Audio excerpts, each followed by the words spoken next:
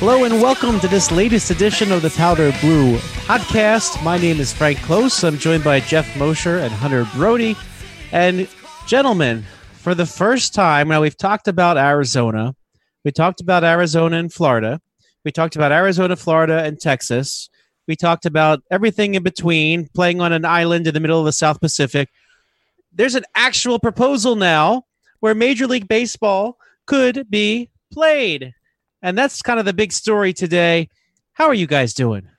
Oh yeah, I'm good, but I'm really I feel like I think Hunter feels this way too. I feel like this is an emotional game of tug of war, and I'm we're the guy in the middle, and I'm just like, please just tell me there's either going to be baseball or not, because I'm tired of getting really into it, and then it's not going to happen. Then yes, and then it's just not going to happen. Just tell me. Either stick a fork in me or give me baseball. Right. I was going to say, oh yeah, I'm starting to get my juices going just a bit, because it seems legit that this 80-game schedule might be a thing, and the only problem at this point is it's going to have to come down to money. The billionaires and the millionaires are now fighting to see who's going to get paid what, and that's going to be a big-time problem. But, we see this proposal of maybe July 4th, and I just want to put it in comparison to where we are now.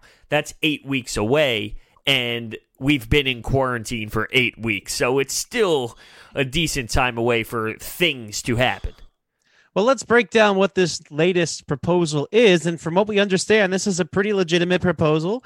And the items that we're going to get to go over have actually been discussed. And a step above that, as reported by many outlets on Monday, including the Associated Press, this is agreed to by the owners. So now when we have these conversations, we know there's something to it. And I think that makes this perhaps the most encouraging development that we've seen just yet. So let's break down a little bit of this. And Ken Rosenthal did a good job sort of breaking this proposal on Saturday, and by Monday the owners did meet, talked about all the different things Ken Rosenthal had said, and by Monday we kind of know what those things were and what they kind of worked out among the owners. So let's break down some of this. Now, Ronald Blum of the Associated Press had a good breakdown about this. So first we'll talk about the number of games. So 82 is the number that's the number right here. So basically a hockey season or a basketball season. So let me ask you guys first. Let's start with you, Jeff.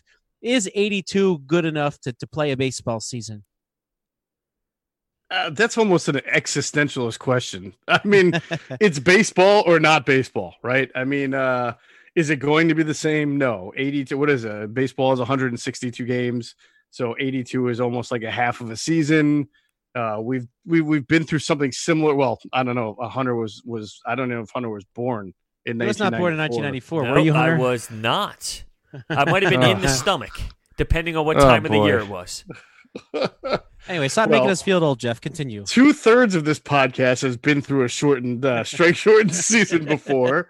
Now that was kind of in reverse, right? So it's like they get the season. There was no World Series that year. So that sucked a lot, where you had baseball and then it was taken away from you and no closure. This at least gives you a starting point theoretically and an ending point. We've said it all along. We're going to have to just readjust what we expect out of our baseball season this year. I do think 82 games is, for what we're talking about, going to be satisfactory.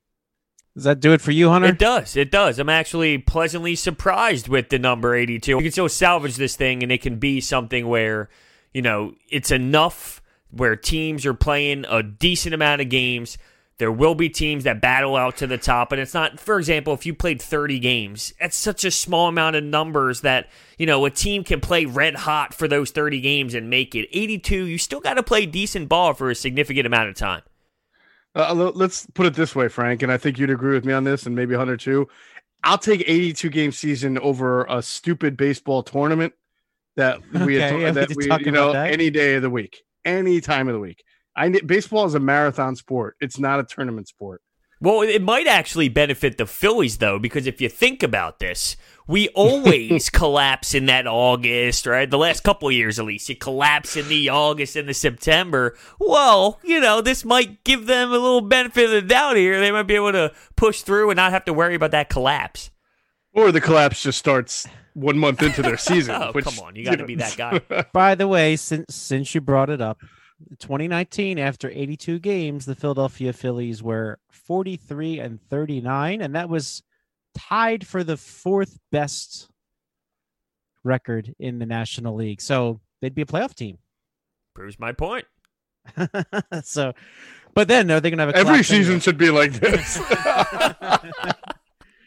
But of course, they did not play all the different opponents that they would otherwise play. But 82, that's going to be the number. It seems like.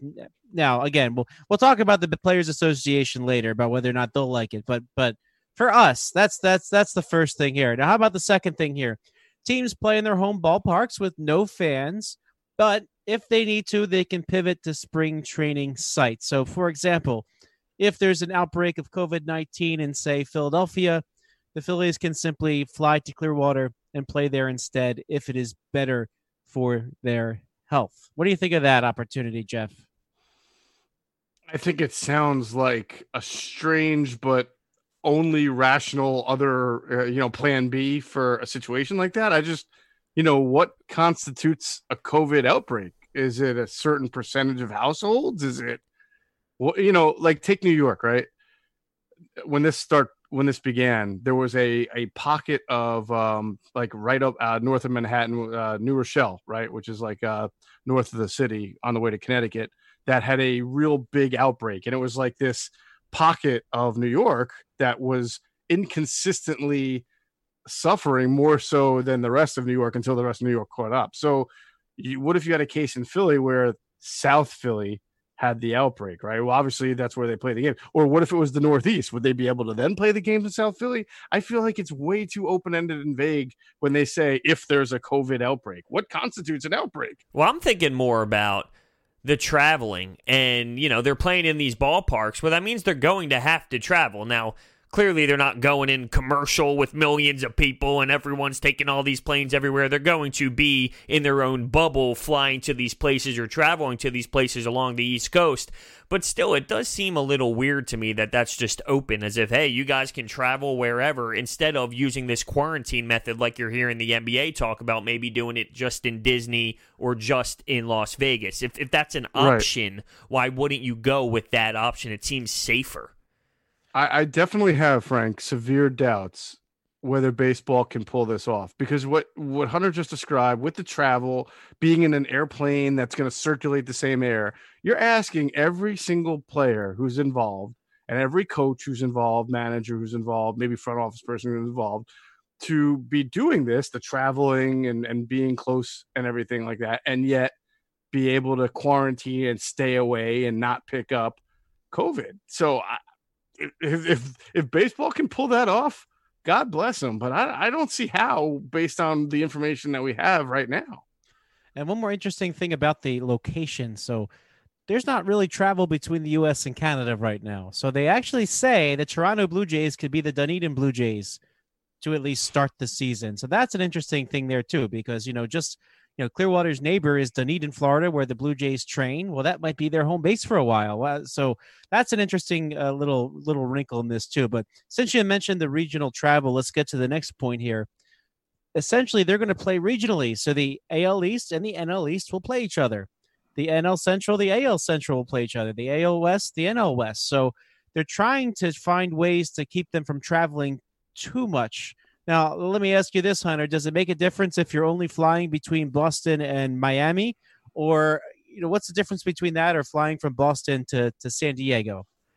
Well, I mean, you're traveling longer distances, right? I mean, in theory, you're still getting in the plane and you're going somewhere. But if you're doing that for longer trips, and I don't know, because we don't know how this coronavirus travels, right? Like, does it matter? If nobody has it and everyone who's in the plane, they all do not have it, and you're flying from Philly to Boston, let's just say, okay, well, how is that going to hurt anyone? Oh, if you put the same scenario, they're flying from Philly to San Diego and nobody has it. Does it hurt anyone even though it's a longer ride? In theory, I would say no, right? But I don't know. I just don't know how this all works. I have so many questions. The NBA shut down when it found out one person had COVID, right? It was Donovan Mitchell, not Donovan Mitchell. It was Rudy Gobert. It was Rudy Gobert. Yeah, they both had it. Right, but they shut it down.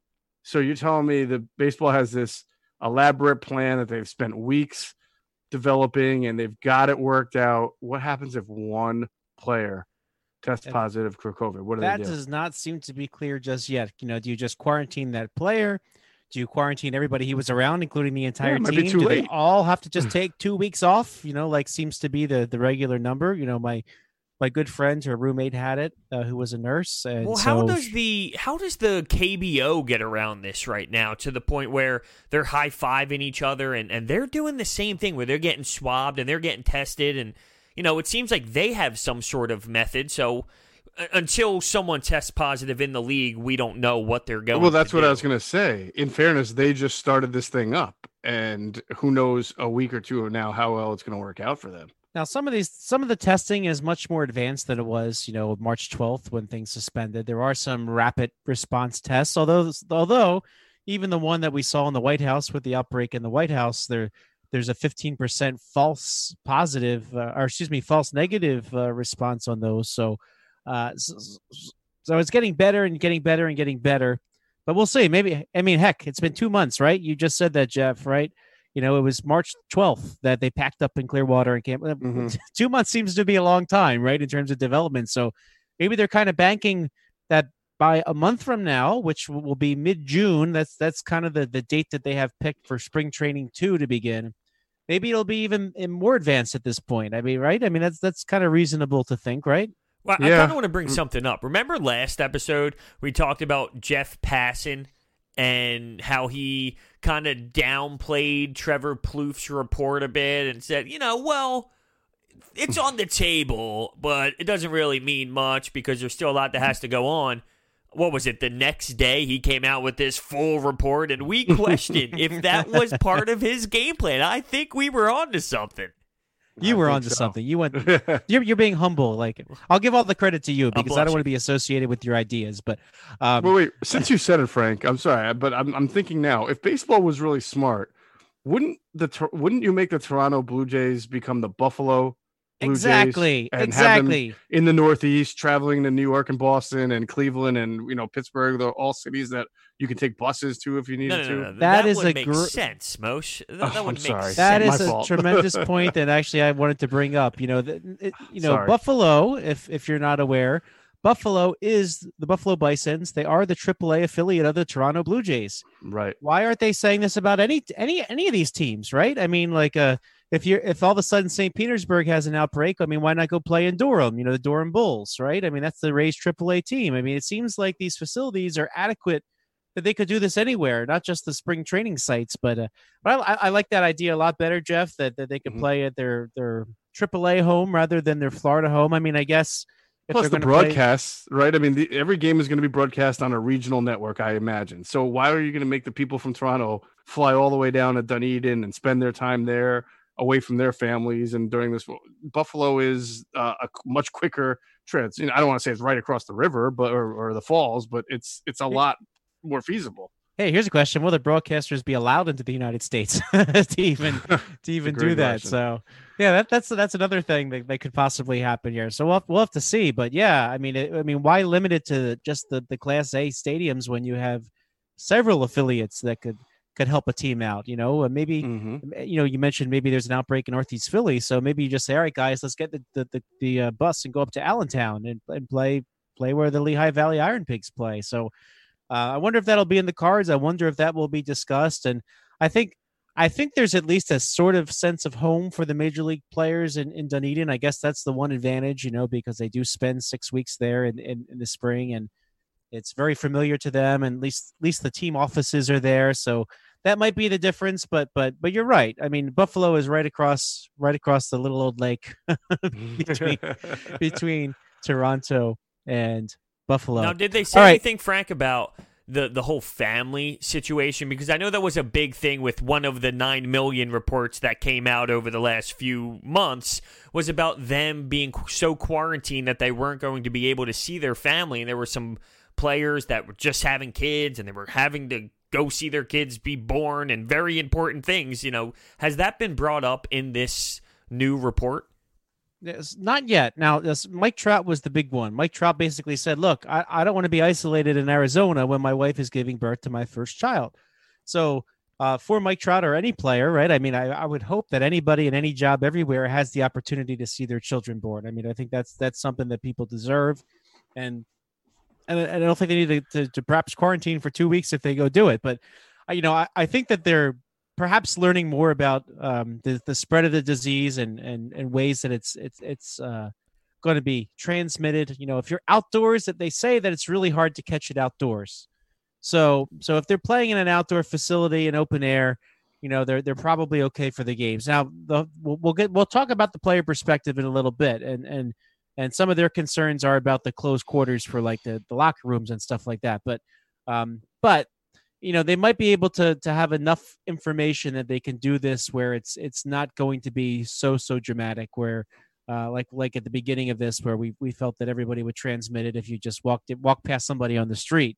It seems like they have a little bit more of the science about the how the droplets are spread and the prime conditions. So I think that will certainly affect how this goes forward. All right, so I'm going to get through this list in this first segment if we can. So let's keep going down the list here.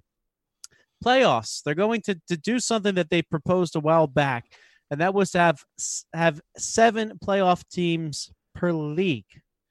7 per league. So you got to imagine that you'll have your division winners. So that accounts for 6 total out of these 14, and that's a lot of wild cards. So why do you think you do this now? Is there an advantage to throw this new playoff scheme in this year as all this is going on? Will that help circumstances, Jeff? I think it's actually a good way for MLB to kind of test and see how they think that format works out, because people might complain about it, but they're going to complain about it being a non-traditional year anyway. So the worst they can get, or if you think about it the other way, the best they can get is that, hey, people really liked it, and then they feel more confident with it going forward. People say they don't like it. Baseball, which is going to do this anyway, is going to say that's because people just didn't like the whole fact that baseball wasn't baseball. And so I think it's a perfect time for them. I'm putting my Manfred cap on right now, and thinking that that's how they're probably seeing it. Yeah, I think this is a good chance to give it a shot. You can see what it will be like, similar to everything else that they're possibly changing as well, and I'm sure we'll get down that on the list. But, they're throwing it out there. They're giving it a chance. They're going to see what it's like. And because it is a shortened season, maybe it ties into something I said before, where if you are a team that's – because the games aren't – it's not 162, a full game season – it allows teams to maybe get in there, good teams that didn't have the best regular season, but they're still really solid, and maybe they get hot at the right time. It still gives them an opportunity to compete in the playoffs. And here's one thing I want to throw out there. So I mentioned a little while ago that the Phillies at 82 games last year were 43-39. I also mentioned they were tied with the Colorado Rockies for 4th place. Now, did either team make the playoffs last year? No, negative. Right? So maybe the smaller sample size, you almost have to offer this, because you might argue that last year's Colorado Rockies and last year's Philadelphia Phillies didn't deserve to make the playoffs. Now, who won the World Series last year? Lest you forget already.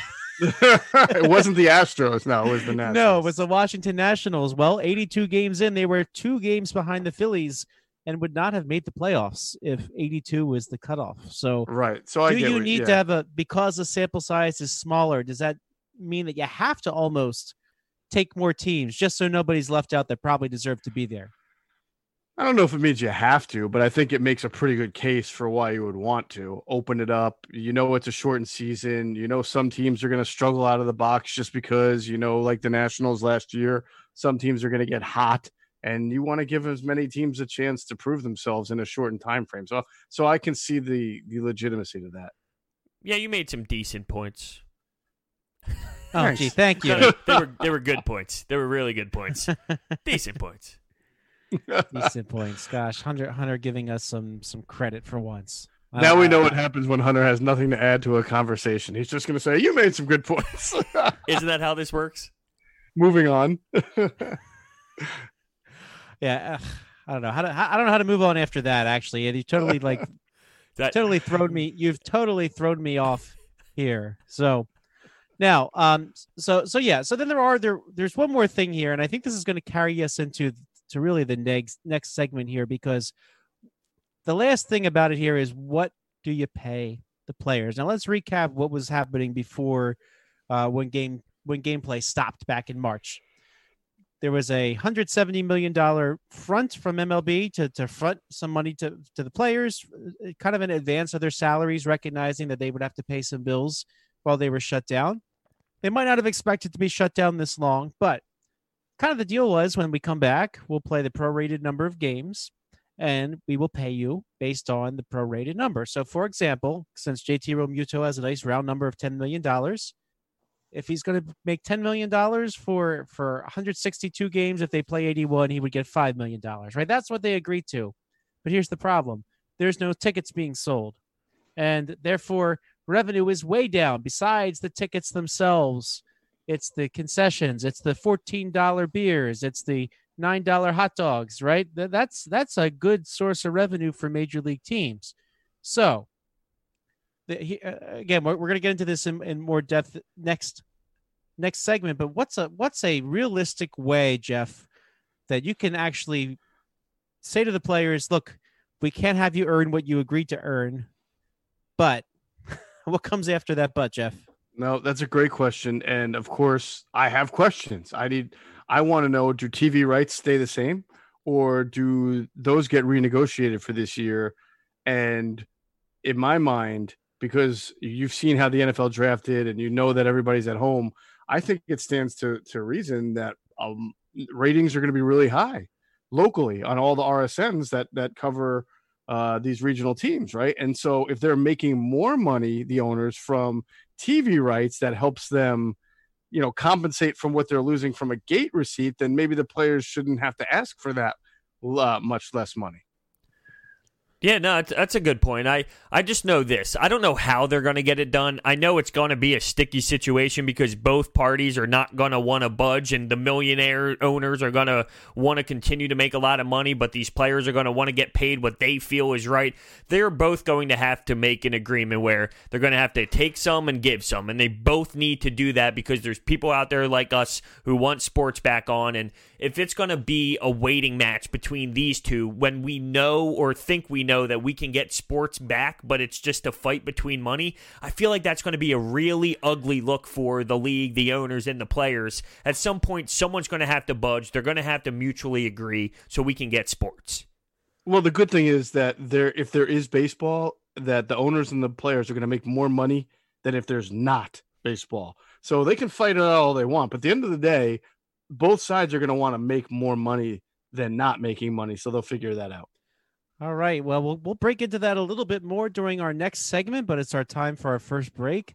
This is the Powder Blue Podcast. Frank Close, Jeff Mosher, Hunter Brody. We'll be back right after this.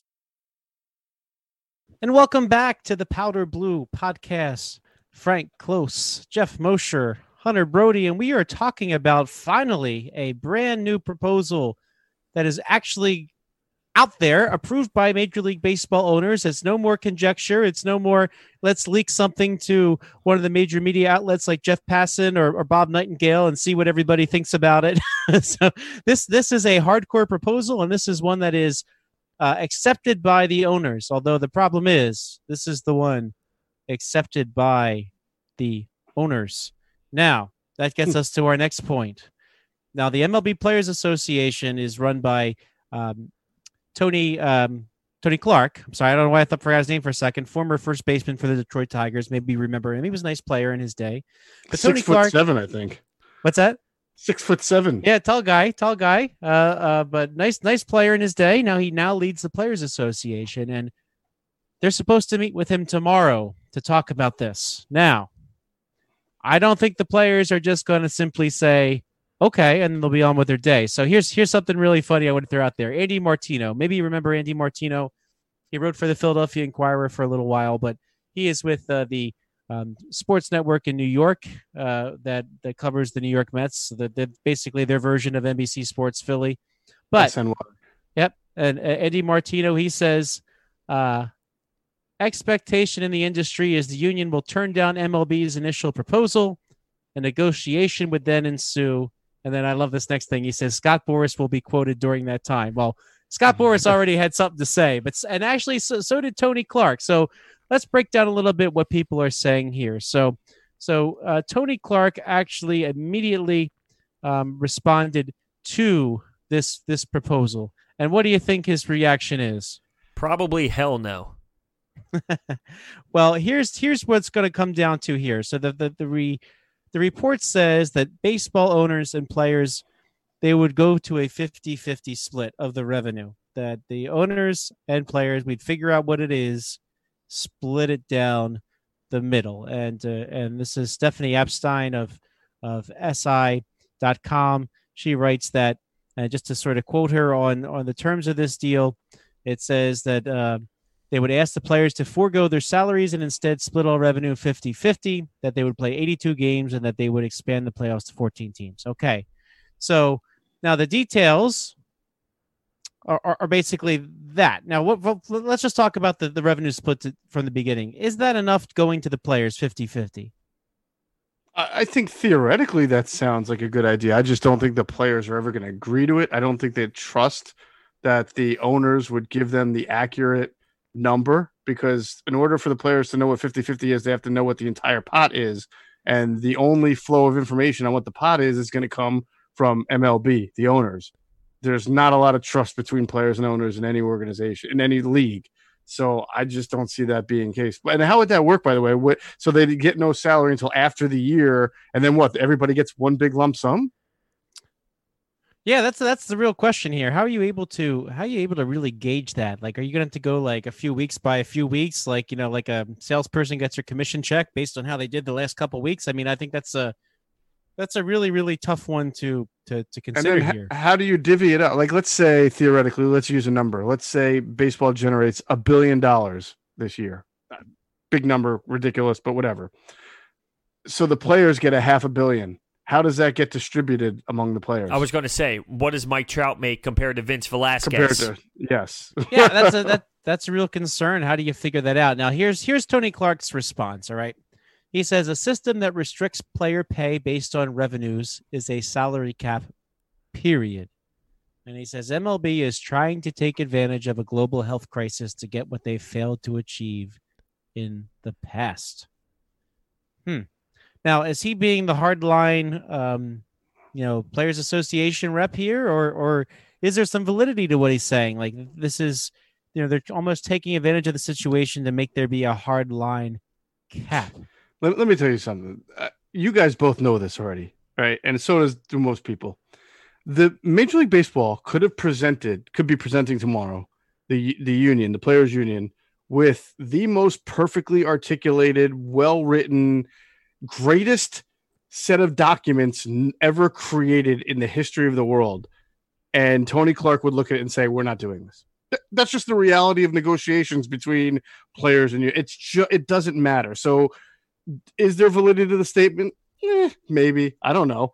Was he going to turn down the original offer just because that's what you have to do? Yes, that's exactly what was going to happen. Doesn't matter how perfect the documentation is. In fact, I think it would be funny if they tried to call him on it once. If the document said the players are going to make 100% of the profits, and then not even tell them what it says, be like, oh no, we fundamentally turned this down. Yeah, that would be something. Yeah, I mean, it seems like it would be a solid result and a solid answer, 50-50. Well, what is there to argue about? You're getting 50, you're getting 50. It makes a lot of sense. But I think it is important to value these players then, and I think that's where the difficulty is going to come in, because you're going to have these superstar players that deserve way more than the bullpen guys, like Seranthony Dominguez. I know he's going through some stuff right now, but how do you pay him a certain amount but say, what, you're not worth as much as Bryce Harper, though, so you're going to get paid this, even though all the players are getting 50-50. I just think that is going to be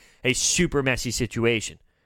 I would add on to that, Frank, and I'm curious your thoughts. I mean, if you start to talk about the health and safety risks involved in this happening, it's certainly way more on the player side than the ownership side. It's easy for owners to be able to maintain their distance. They're not really putting their lives on the line that have baseball. I think the players can make a fair argument that they deserve more than 50% just based on the risk inherent in playing the sport alone.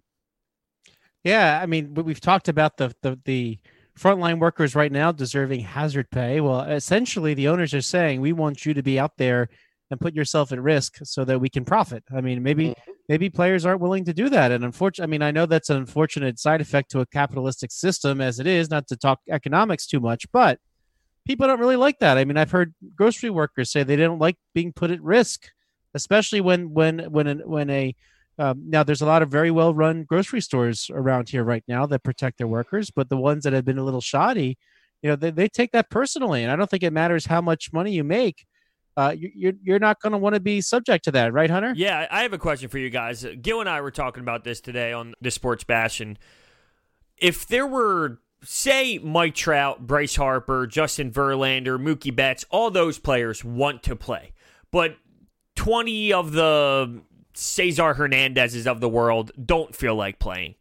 Do you think that the league would lean towards playing compared to if Trout, Bryce Harper, Verlander didn't feel like playing, but 20 Cesar Hernandez's did feel like going through? Because where does the Players Association, where's the line drawn in terms of what type of players want to go through with this process?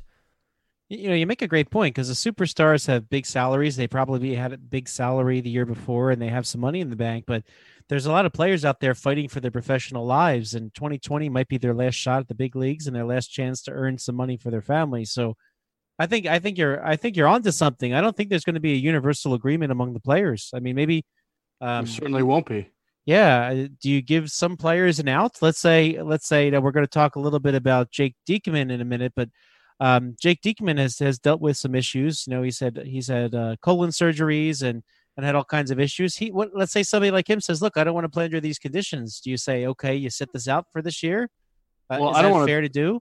I don't want to talk out of place here, but I feel like what's going to happen is majority rule is going to come into play. I mean, that's how when the NFL just had its recent CBA negotiations, there were players who didn't like it. There were players who liked it. At the end of the day, everybody had one vote, and the votes were tabulated among everybody. And there were enough people that wanted the CBA to go through that it went through, even though there were quite a lot of NFL players who didn't like the terms of the CBA. Do you think the CBA and this pandemic is almost two different scenarios based off of this being some sort of natural, huge problem going on and not a standard CBA process? Well, the circumstances are certainly different, but at the end of the day, it's going to be a collectively bargained agreement, right? And at the end of the day, it's going to take a vote to decide. And I think that's where the protocol stays, and that's the players are going to vote. And if more players vote to play than don't play, then the guys who don't want to play, or like Jake Diekman or whoever who might feel it's too risky, they cannot play, but then that's their choice to not be employed. I don't know if there's going to be a contingency. And Diekman points out, he's had the ulcerative colitis. He has an 18-month-old child, and he doesn't want to put his child at risk. So there might be people that actually want to sit this out, and I think that maybe there should be room to respect some of that. And by the way, Sean Doolittle, you might know him of the Washington Nationals, the reliever. He had a pretty lengthy Twitter thread going on today, expressing a lot of his concerns with this. And if you kind of look at he says, that he kind of goes through all the different ways that you would have to protect players, not just players. He said all the people that are involved in the production of the game. He wants to make sure that everybody is safe. Now, again, somebody like him, a veteran of the league, has made his money. Maybe he feels more comfortable saying that. But a lot of players, again, maybe that are fighting for a job at the major league minimum, they might have a difficult time agreeing to do that, right? Yeah. What did you mean, though, when you said if Jake Diekman, because of his, I guess maybe pre-existing conditions and things like that, does not want to play and that should be respected? Do you mean from a public perception standpoint, like we should say, Jake, we totally get it? Because I would respect that. I think there's that, but I think he's not going to play. He's not going to be. I don't think that he gets paid for it. Right. The Phillies don't say, "Hey, we'll save you a spot for when you're ready," because someone can come in and take it, and that's where the problem is.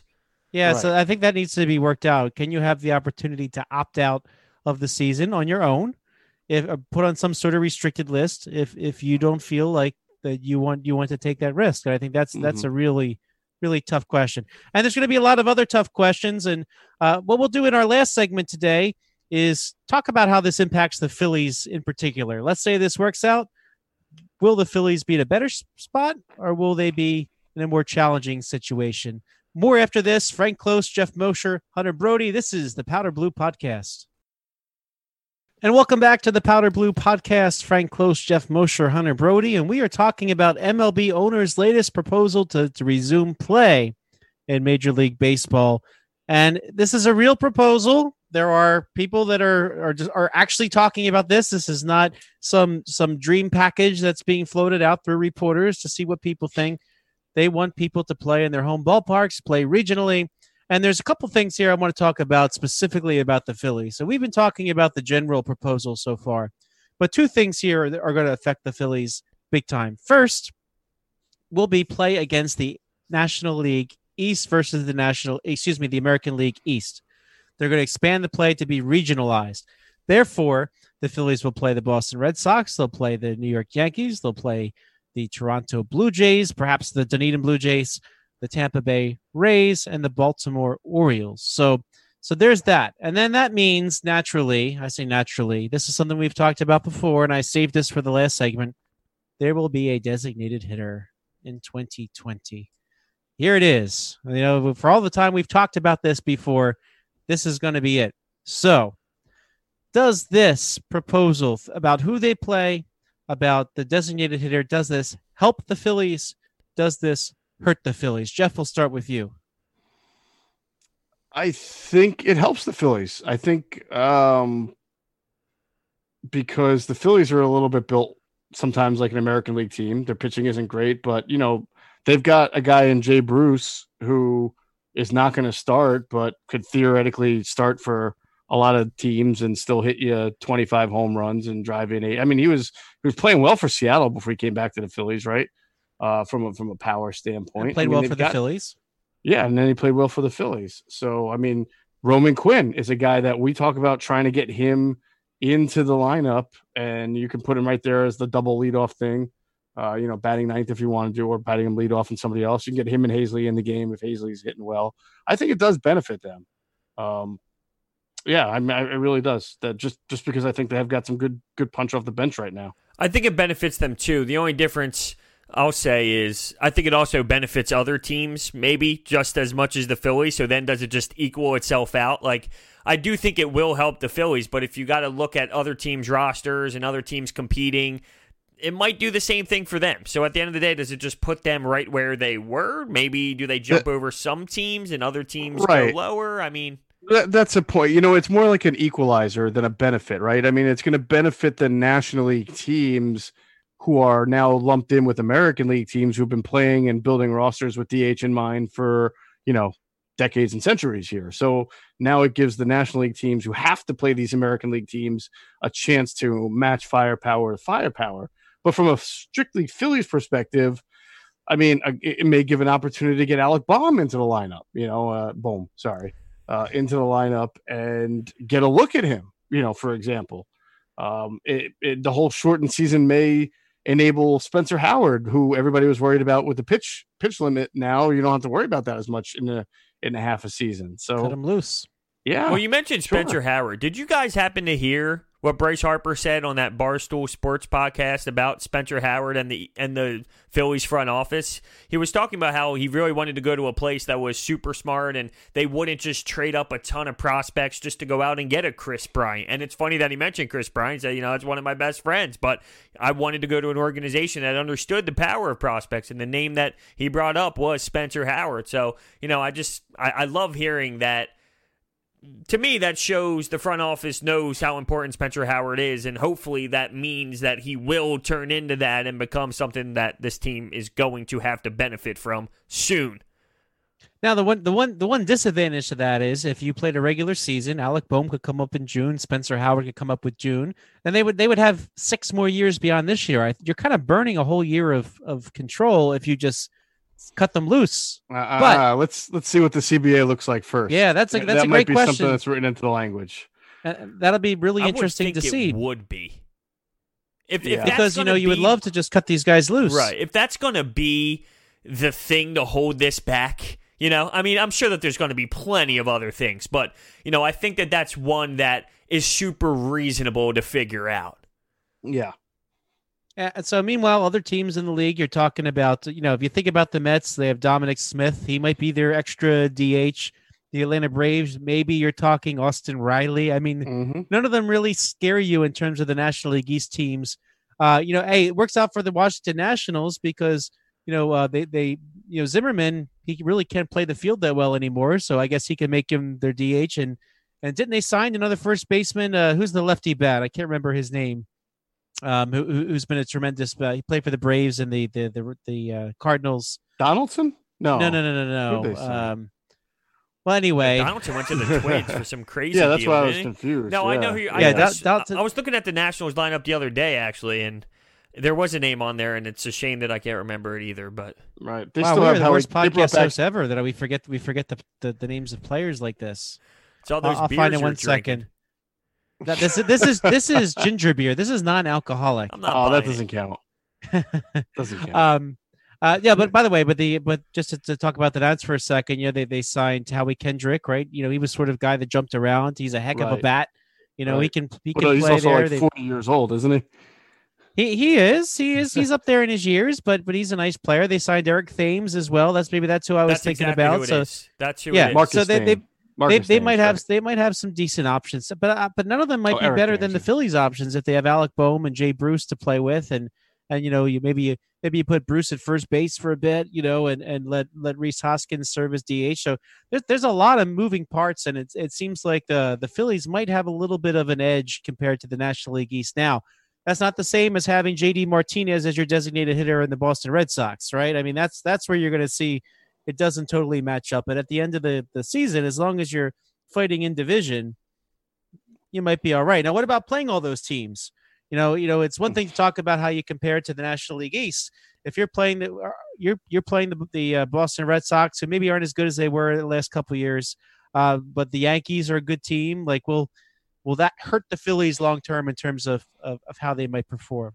I think when you look around all of them, I think when you look around all these divisions and how they're split up now, it's kind of similar to what I said about with the Phillies. Yeah, maybe it helps them, but it helps other teams.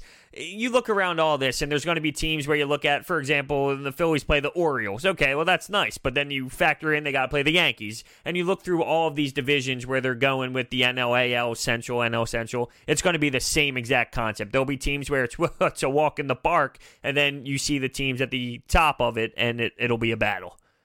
By the way, I really wish they could do this and have this be a regular season where I could actually go to these ballparks. I hate Tropicana Field, but I would love to go down to St. Pete and see the Phillies there. I would love to go to Baltimore and stop at Pickles Pub beforehand. If anybody who's been down there, you might know Pickles Pub, but get a nice crab soup. But hey, we're watching it on TV, so so we shall see. So this will work itself out between the Players Association and MLB. Hopefully something comes together, and if it does, there will be Major League Baseball in a month for spring training too, and maybe in 2 months we're watching live action come July 4th, perhaps. Just promise me, guys, this isn't going to fail miserably, because my heart can't take it. Please don't tell me it's going to fail miserably. I wish I haven't been able to. I haven't been able to go axe throwing for 2 months, so I mean, like, nothing could be worse than that, right? Well, I don't know. You don't strike me as a big axe thrower. No, I've never actually done it in my life. I'm just joking around. But yeah, I agree. But at least for the first time, there's a real proposal. One side has agreed upon, and we will see how this plays out. Hopefully by next week, we will have more answers, and that'll do it. We are out of time already, gentlemen. For Frank Close, Jeff Mosher, Hunter Brody, this is the Powder Blue Podcast. We will catch you next time.